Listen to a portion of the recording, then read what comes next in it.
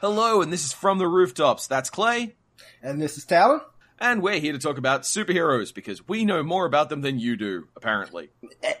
Yes. Yes, indeed. Yes. Professor Clay, Emeritus Doctorus of Superheroes, we were here today to talk about the secret identity and the duality of self in superheroes that we almost threw hands about in the first episode. I don't know, a mild disagreement. I mean, I keyed up your car, I bought you a car, and then I keyed it and slashed the tires, but, you know, small disagreement. See, this is the thing. It's not that Clay's about to punch me over my views on superheroes. It's that Clay's about to punch everyone about their views on superheroes. I have actually, in real life, slapped a nigga for misrepresenting the Malcolm X, Magneto, MLK, Professor X dynamic. Only because he did it in public. He told someone else that. I'm like, you're being irresponsible. Stop that. Yeah, like that's genuinely serious shit. Wow. Yeah, people do that. Anyway, yeah, secret identity. Yeah. Dual lives. Let's get into that because it is important. I feel like a lot of the culture wants to get away from that now. Yes. And it's come from a misunderstanding of what it does, I think, which is my entire thesis is for whatever. So in the first episode, Clay outlined that the superhero as a concept sort of required a secret identity. Not necessarily every superhero required one, but for your definition, you did suggest that you kind of needed that, right? Yeah. Mm-hmm. And you disagreed, and, you know, cars and whatnot. And I want to start with you first and your perspective on that, just while I assemble my thoughts. Right. Okay. So for me, the issue is not so much that it's required as much as I take a little more of a tag cloud approach to this kind of thing. I do definitely agree that secret identities are a really good way to do this. But for me, it's not that they need a secret identity as much as they need an anchor to normalcy. So, Animal Man is one of my favorite examples. Animal Man does have an, in the suit, out of the suit time, but it's not because it's his secret identity. He doesn't do a lot to mask his face, and there aren't stories about what if someone discovers Animal Man's secret identity. The anchor to normalcy in his case, at least during the Grant Morrison run, was very much his family. He needed to hero because he needed to make rent. And that's not to say that a character having that anchor to normalcy necessarily makes them a superhero. And I'm not so sure if it's as much as it's Clay's, and I kind of just heavily agree with it. Thesis that the X-Men aren't superheroes, they're characters in a superhero universe. Right. That idea, there are some characters in the X-Men who I do feel have, to some extent, a superheroic element to them. But, Wolverine doesn't have an anchor to normalcy. Wolverine's whole story is spent sliding downhill away from normalcy all the time and just trying to hold on to things for long enough to keep himself whole.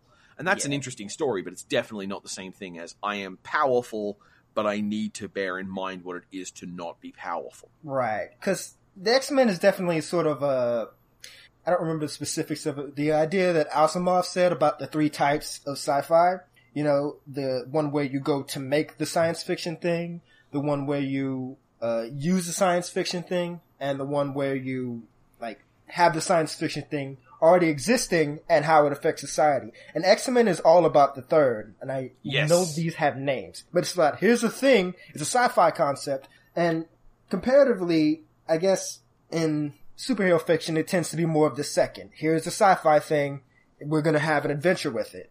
Yeah. Or the fantasies thing, whatever. 9 times out of 10, people are using sci-fi the same way they use magic. But as far as identity, there's 2 parts of it. I do agree that the identity doesn't have to be secret, but I do think it has to be distinct from the superhero life. You can't be a person who doesn't, like you said, who doesn't talk or interact with anyone normal. Everyone's either in on the secret or a part of it, Yeah.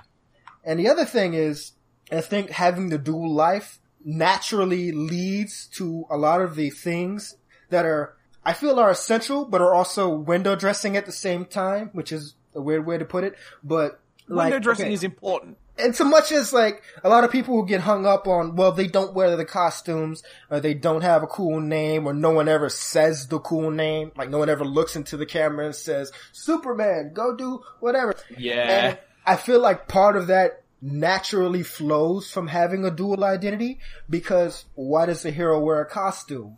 We, like within the text, not as the broader branding consideration. Within the text, he wears a costume because it's a part of his mask, and he wears a mask to hide his identity. Why does he have a different name? Why doesn't he just go out as Steve? Well, he can't because Steve works a job. So Super Person has a mask to go with that. It has a name to go with the mask, to go with the identity. And I think all that's really essential.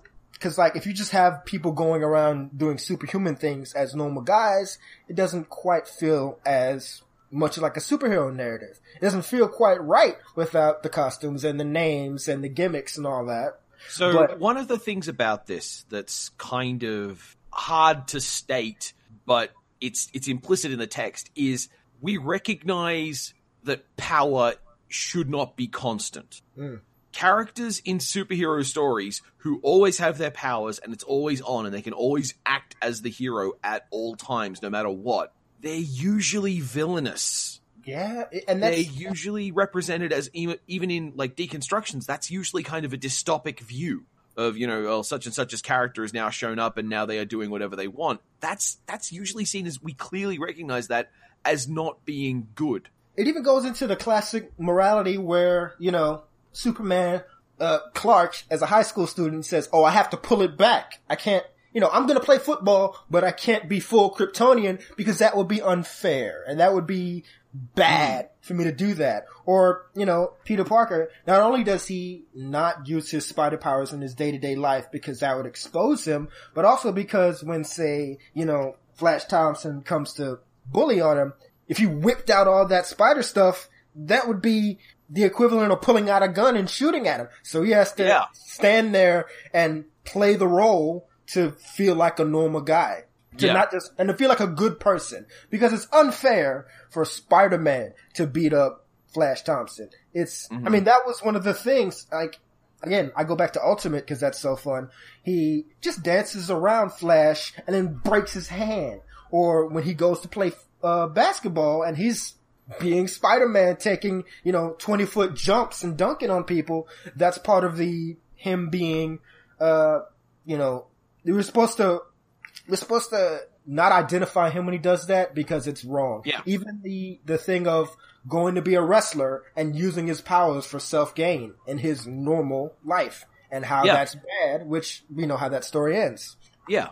And I mean, Spider-Man is a story that really uses this trope, like, repeatedly. This is almost the circular loop of the Spider-Man narrative, in that there is some tension between personal furtherance and culture and societal furtherance.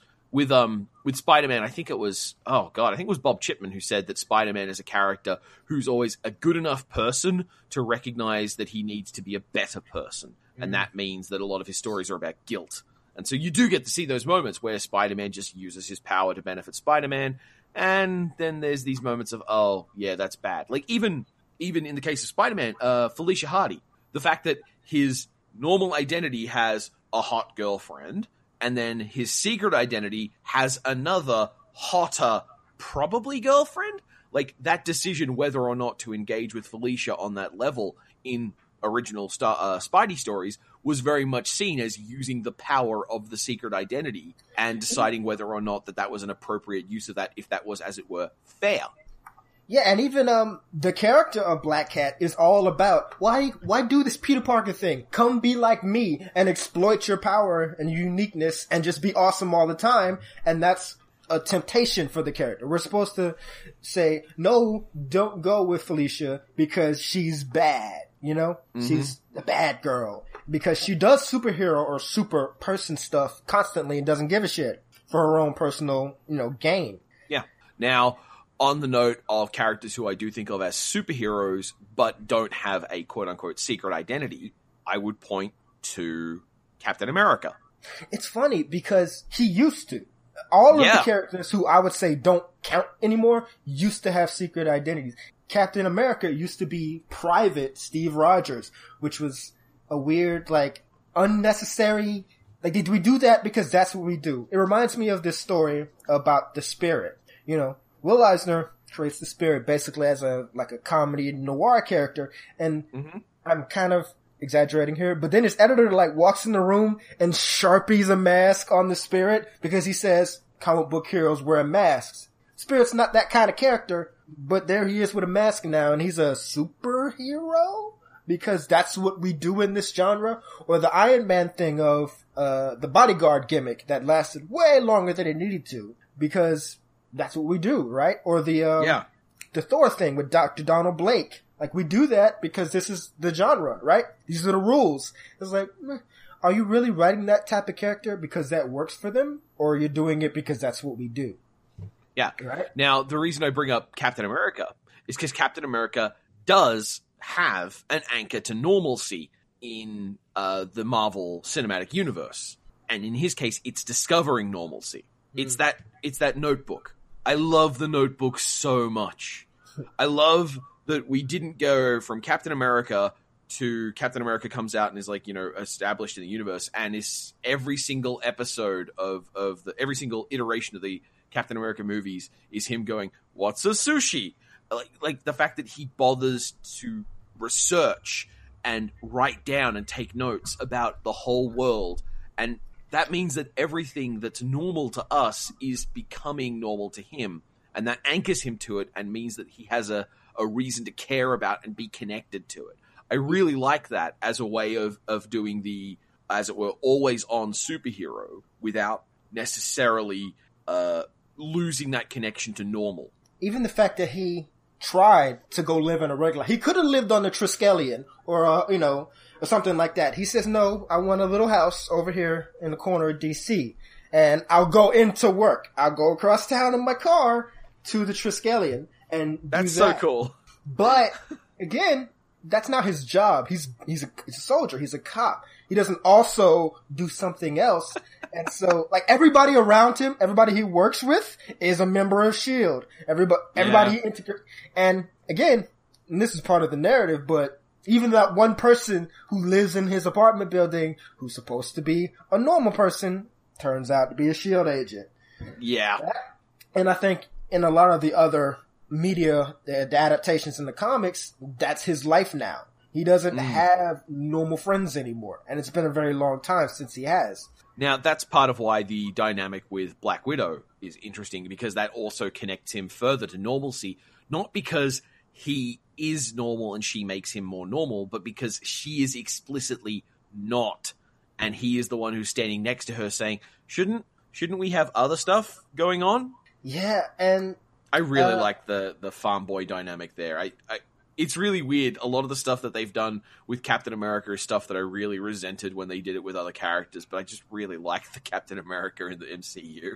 It's embarrassing. Yeah. Well, I'm Australian, for fuck's sake.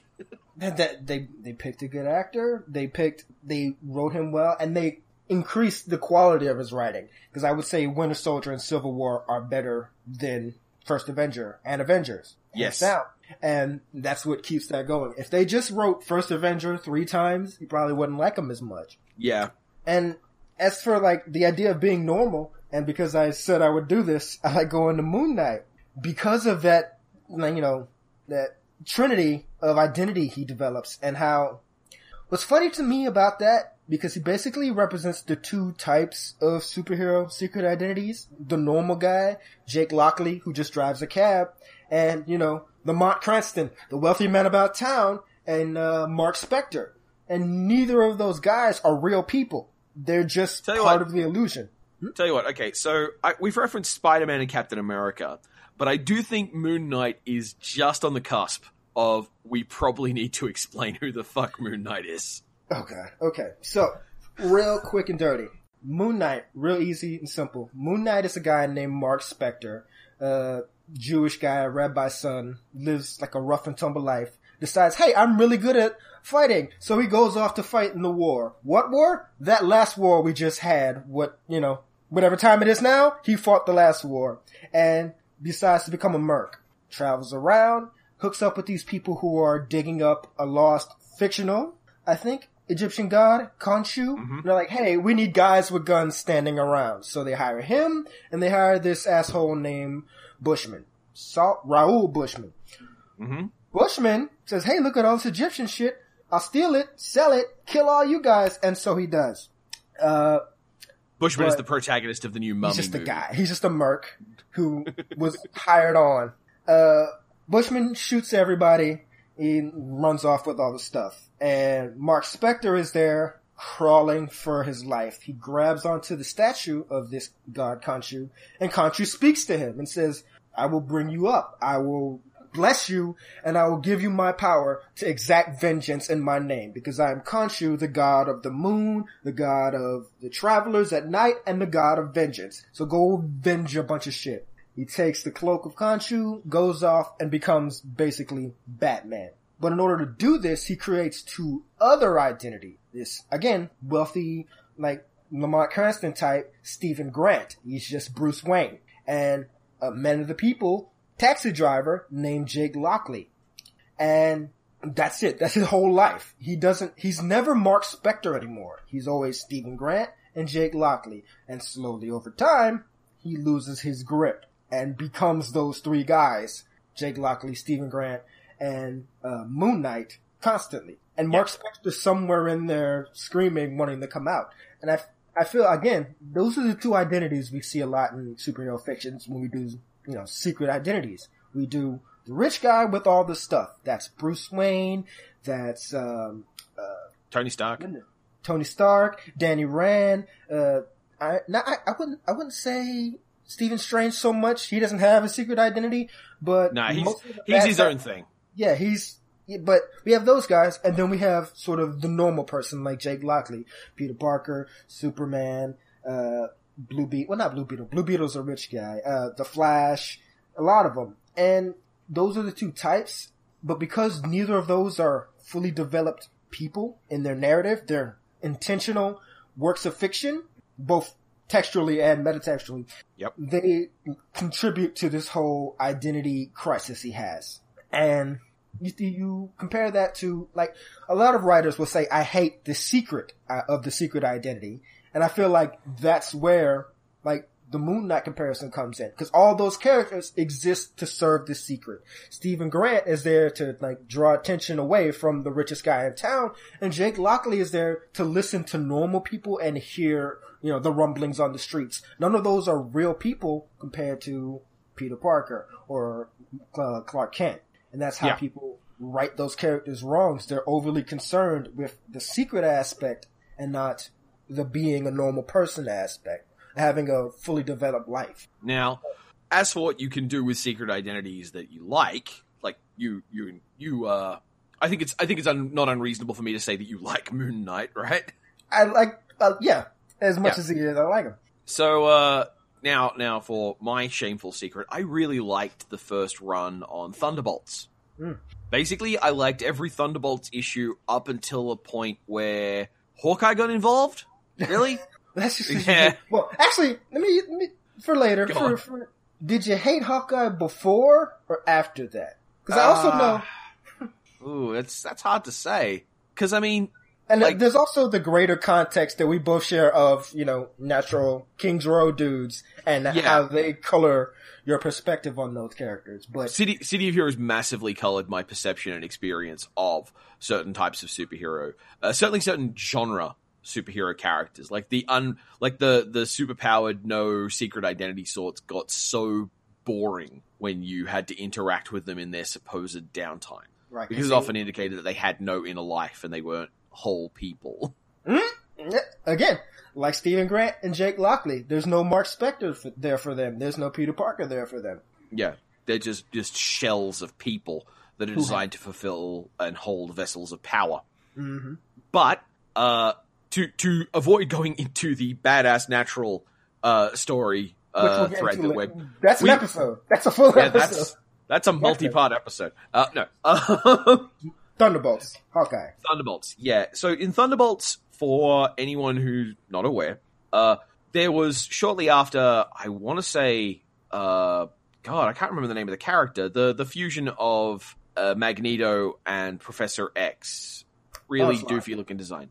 Onslaught, that's right. After the Onslaught event, there was a obligatory publishing shakeup where they discontinued some comics and recontinued some comics. You know, the typical stuff that they do. Anyway, this led to them putting out a new issue 1 for a new group called the Thunderbolts, who appeared in the wreckage of Onslaught and had a whole bunch of kind of post-event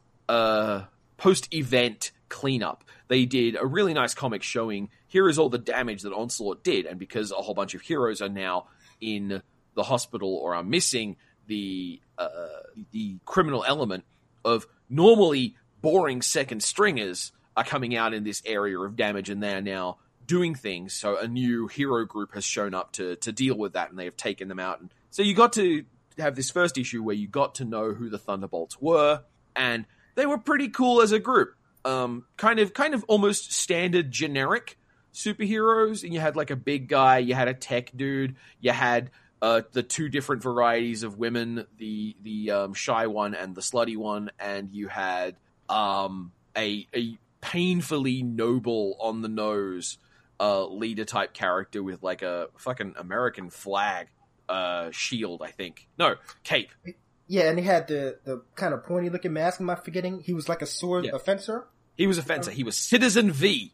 Yes, that guy. I love that look. I love that outfit. Such a good look. And then you get all the way to the very last pair of pages of this comic, and they're all in their base, and Citizen V takes off his mask and is all like, all right, I think we've got them all fooled. And then it goes through the secret identities of these new superheroes, and it turns out they're all second-string loser villains from other heroes' comic books who have, under the auspices of this Citizen V, come together to make a conspiracy of like a hero group where the whole thing is like, we're gonna gain heroes society's trust in this time of flux, and we'll exploit that for some ends or another. And Citizen V was Baron Zemo, who you may mostly remember from the Marvel Cinematic Universe as the instigator behind Civil War. Yeah, with the glue. I'm sorry, I just remember the thing that at least one of the Baron Zemos accidentally super glued his mask to his face. Yeah. Well, it's not super glue. It was like hyper epoxy, and it was even sillier because apparently he was doing it on commission for Doctor Doom to try and make a second skin that would replace his terrible burnt face. Yeah. And that whole first run of the Thunderbolts had characters with secret identities and whose secret identities had secret identities. And that was super interesting because there were characters using different levels of information and exploiting different facts about the very real people that they were pretending to be to interact with them, and the different levels of agenda. It's almost a masterclass in how to design a good villain group as well, because you have all these different types of villains having different motivations for why they engage in villainy, and because you're sitting on that side of the story for once, you're not just seeing them as the obstacles they present to the heroes. Right. I really liked that, and it was a really solid use of the secret identity as a superheroic element, but not necessarily an element of a superhero. Yeah, and it's funny you mentioned like being on both sides, because I like coming back to Black Lightning during I want to say I don't remember which, that was post Grant Morrison when he was in the JLA, and this was after Lex Luthor had become president. So God, comics are weird, aren't they? Black Lightning, Jefferson Pierce, became sort of what they call the worst kept secret in Washington. He becomes the Secretary of Education because he's a teacher and because somebody needs to be standing next to Lex Luthor who can shoot lightning. And everybody knows Black Lightning is Jefferson Pierce at this point. He becomes exposed at some point way back, like in the 80s and 90s. And so every criminal goes, hey, you're in with the president, right? With Lex Luthor. Maybe you can do something for me. I'll help you out, Black Lightning. Hero. Sure, air quotes. And he goes to the Justice League and says, yeah, so here's what they said. And that's a big part of his identity. He even comes to like clash with other heroes occasionally because they're like, well, you're just an obvious Luthor stooge. And he's like, no, it's like 3 levels, man. There's shit going on. There's a reason I'm on the Justice League, you know? Yeah. And like, he's not officially exposed as Black Lightning, but everybody knows. It's one of those weird things where everybody knows he works for Luthor, but there's no video, there's no official confession, there's no documentation. It's just for some reason, I forget the specifics, everybody knows. And he plays both sides of that fence kind of in the open, which is why I say it doesn't always have to be a secret, but I do think it always has to be 2 distinct lives. There has to be a point where you stop being person A and start being person B. I was going to bring up another example of a character who lacks a secret identity, per se, but still has that anchor to normalcy. Mm-hmm. Which is Power Girl and Atlee. Yeah. Because I love those Power Girl is extremely a superhero. Yeah. I'm not saying that she's like definitively the superhero, but she's definitely a superhero. Right. And the best stories with Power Girl are the ones which have her relating to her anchors to normalcy, which include things like Atlee finding out how IKEA furniture works.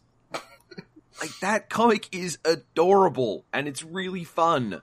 And it just happens to also include, like, extensive discussions of their normal, everyday life. Because it's not a matter of the secret identity, it's the matter of being able to put down the power of being a superhero. Yeah. And, I mean, you see that as well in, like, Ring the Bell, the obligatory Alan Moore reference, but whatever happened to the Man of Tomorrow? Yeah. Where he just goes off and goes off and becomes a normal person. And that's how that story ends, you know? Yeah. And that's like that. And how many stories of Superman do we have where the strain of being Superman 24/7 makes him become a total dick? I love stories where Superman loses his powers and doesn't give a shit. Where he goes, okay, I'll just go be Clark Kent now. There's enough other superheroes in the world that can solve the problem. And I was just being Superman because that's the least I could do as a person who can hear the whole world and be anywhere instantly and do anything. The least I can do is hold up a bridge when it's falling. It's not. Yeah.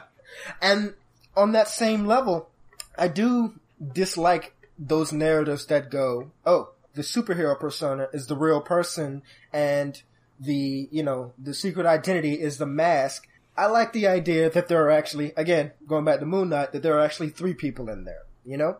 Because it's kind of how we are in real life, where there's a person you have to be for your job, there's things you will and won't say because that's what you have to do, and then there's the you that just does whatever comes to mind, you know? And that's not how, most people aren't, I hate the idea of realness being just saying whatever you feel all the time, because that's, you're not a person anymore when you do that. You're a nerve cluster and you respond to any stimulus you receive, you know? That's not a person. Sometimes you don't say, hey, you look ugly in that. You say, hey, it's not false to have a filter, and it's not real to say whatever you want, and it's not human to only say whatever will, is most logical that'll get you the reaction you want.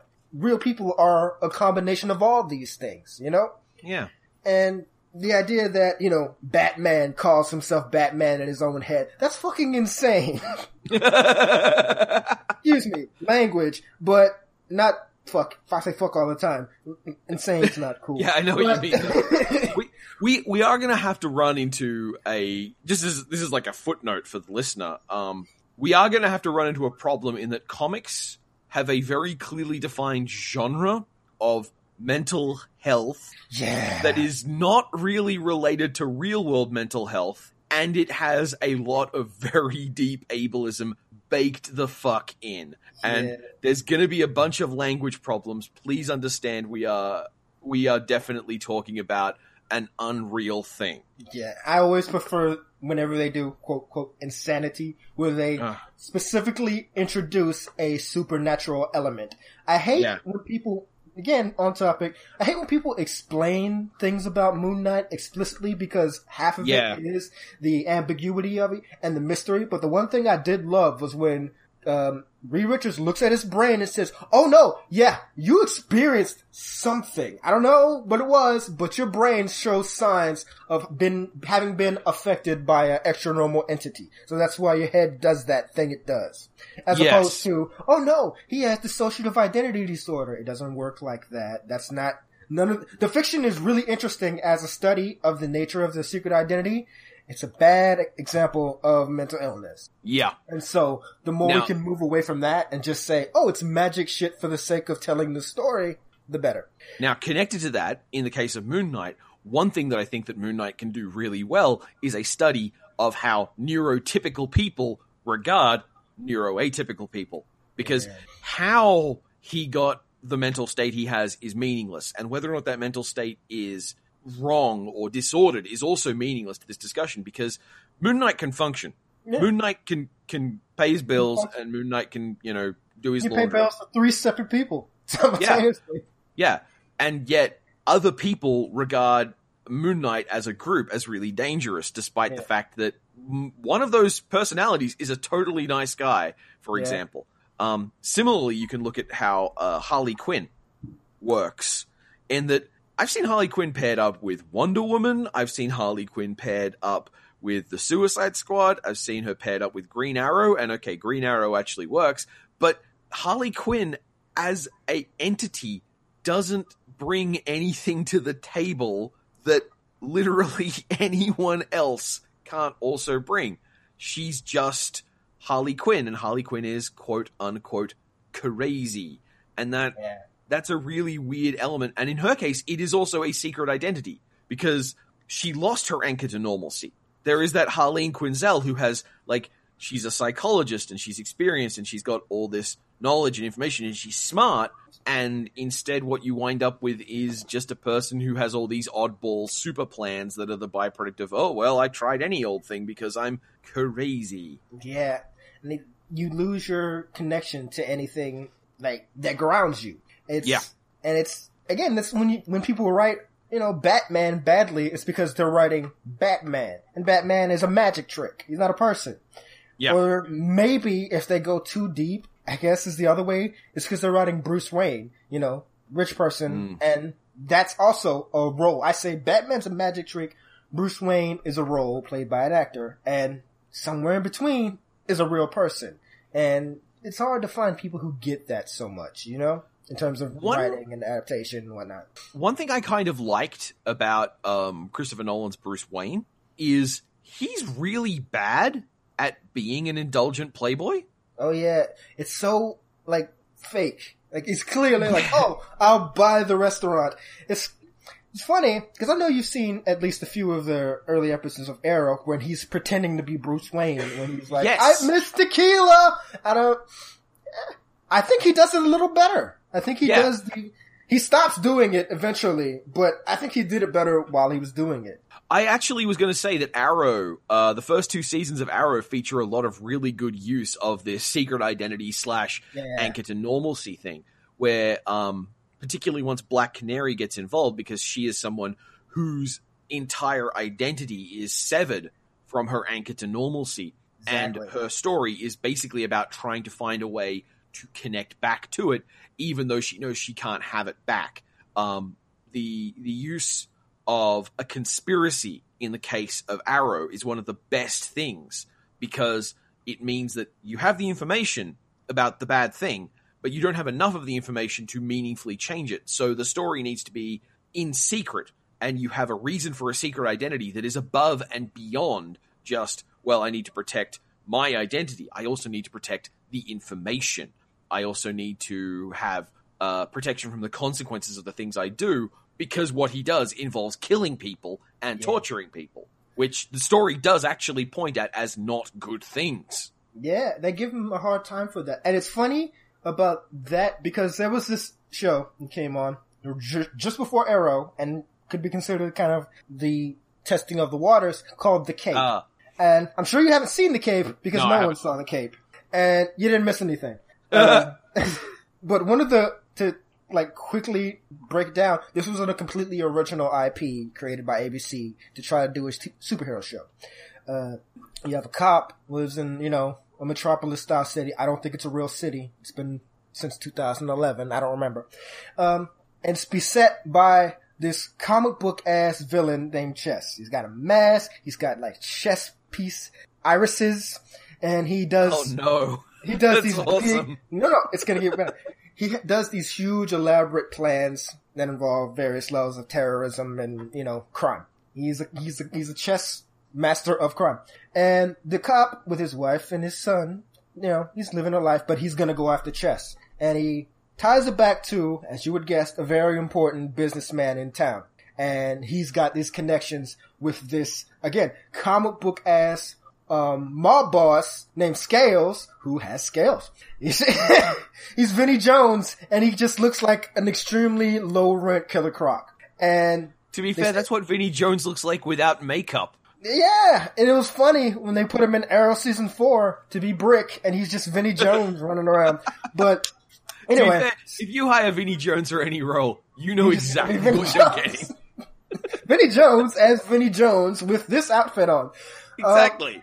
So anyway, so the cop goes after Vinnie Jones and Chess / blatantly Lex Luthor type dude.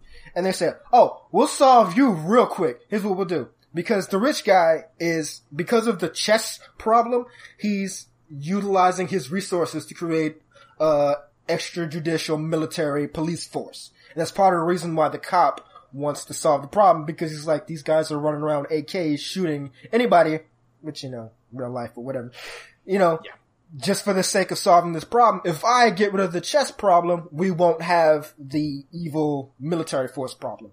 So he says, oh, what we'll do, we'll staple the chess mask to your face and send you out into the streets and then have our, you know, military copters blow you up. And he survives this experience and wakes up in a circus.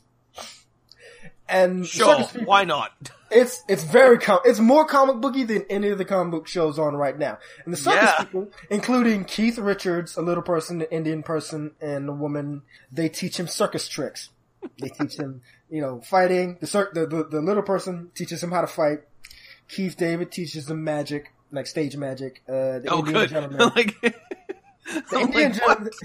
The Indian gentleman teaches him like mentalism and, you know, like mental tricks to trick people. Yeah, I know. And how to hypnotize himself. And then Keith David says, here is the cape. It's made of spider silk and it's been used by the greatest thieves and men in history. Use this, solve the problem.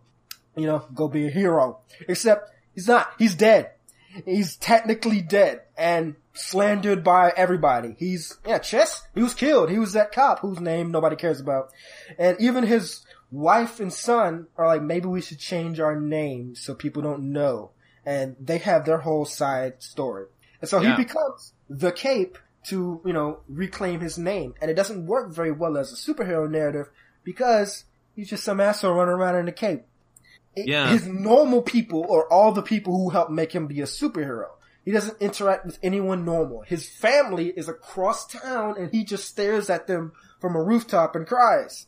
Yeah, this is so close to being a really good idea, and then they muck it up. Right. And there's so crazy things because, you know, he uses the cape as a weapon and he can fight with it and he can and all this shit. And the action scenes aren't great, but some of the goofy ideas are there. But the way it breaks down in that it's about a person who's special fighting against another person who's special, and that's all it is, right? Yeah. It's the Cape versus Chess, and that's the whole thing. And they have villains of the week, but, I mean, I don't ever get the sense that this guy goes around on rooftops seeking out crime, nor do I get the sense that he's doing anything else but working out in preparation to take on Chess. Yeah. You know? Yeah, I see what you mean. And, you know, you compare it to Arrow, we know what Oliver Queen is doing. He's dealing with his family. He's failing at, you know, living up to the Queen legacy. And we know what he's doing when he's Green Arrow. Even then, first season, you know, Diggle has to hand him down and say, you can't just do this one thing if you're gonna do this. You need to contribute with the, Royal Flesh Gang. He says, this is a general society problem you should address, you know? Yeah. Oh god, Was Deagle in the books? Because I don't remember him, but he's a No. fucking fantastic addition to the Green Arrow was character. introduced in the show. He's named after one of the writers of Green Arrow Year One, Andy. Right. Not Andy Diggle. It's Andy Diggle and Jock. Those are the creators of Year One, and then they introduced him into the comics after the show because he's so popular. He's a really good character. He's an excellent foil. Yeah, and again, he was in the beginning a normal person. Well, as normal as an ex-military bodyguard can be. Yeah. And I think they've lost that. Everybody in his life is in on a secret and a part of the team. They're kind of losing that. Even though last season was the best season at all, entirely. Really? Yeah. It was all, That's early. but it was all about a team. Like, there was one person. You know what? You're right. There was one person in his life who had nothing to do with the secret, and she became kind of a plot device, to be honest. But Yeah. even having those plot devices around you contributes to the quality of the story you're telling, because you said it connects you to normalcy. And his normal in season 5, spoilers, is being mayor. So everybody around him is a part of that. She's a press person. And she's, giving him a hard time for his ineptitude as mayor, because half of his time he's going around being Green Arrow. And the mayor gimmick comes up and it keeps coming back, and it's an important part of his normalcy, as opposed to, I would say, season 3 and 4, he's just Green Arrow most of the time. That's part of, but not the only reason those seasons had trouble. Yeah. And it's not like you can't tell a story about a super person, just being super all the time. It's more so that once you integrate all of the things that we consider to be super heroic, it clashes with nothing to compare it to, I guess. Yeah. That makes a lot of sense to me.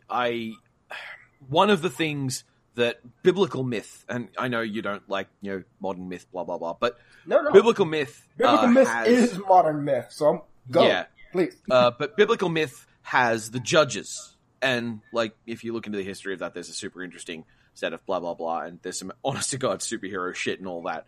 But one of the things about the judges was the judges were almost always very human.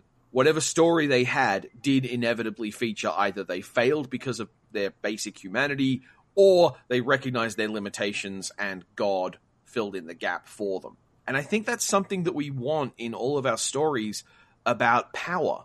Even the people we want to be very powerful and also very good, we want them to be able to put down the power and still be like us. And I think that's part of why probably the best secret identity in comics is Billy Batson. Oh yeah, gotta love Billy. I wish they would treat him well.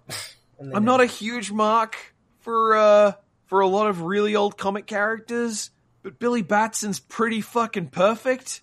It works so well, despite, if you do it classically, it's really corny, where he's this 10-year-old kid, and he's also, a radio DJ telling the news and everything. Yeah. But even if you let that go, just the fact that he's a child, that's about as normal as you can get, about as small and plain as you can be, and, he can be Superman in a way that Superman can't be. Yeah. And, he does I really do think there's a lot of things people try to do with Superman that they should be trying to do with Billy.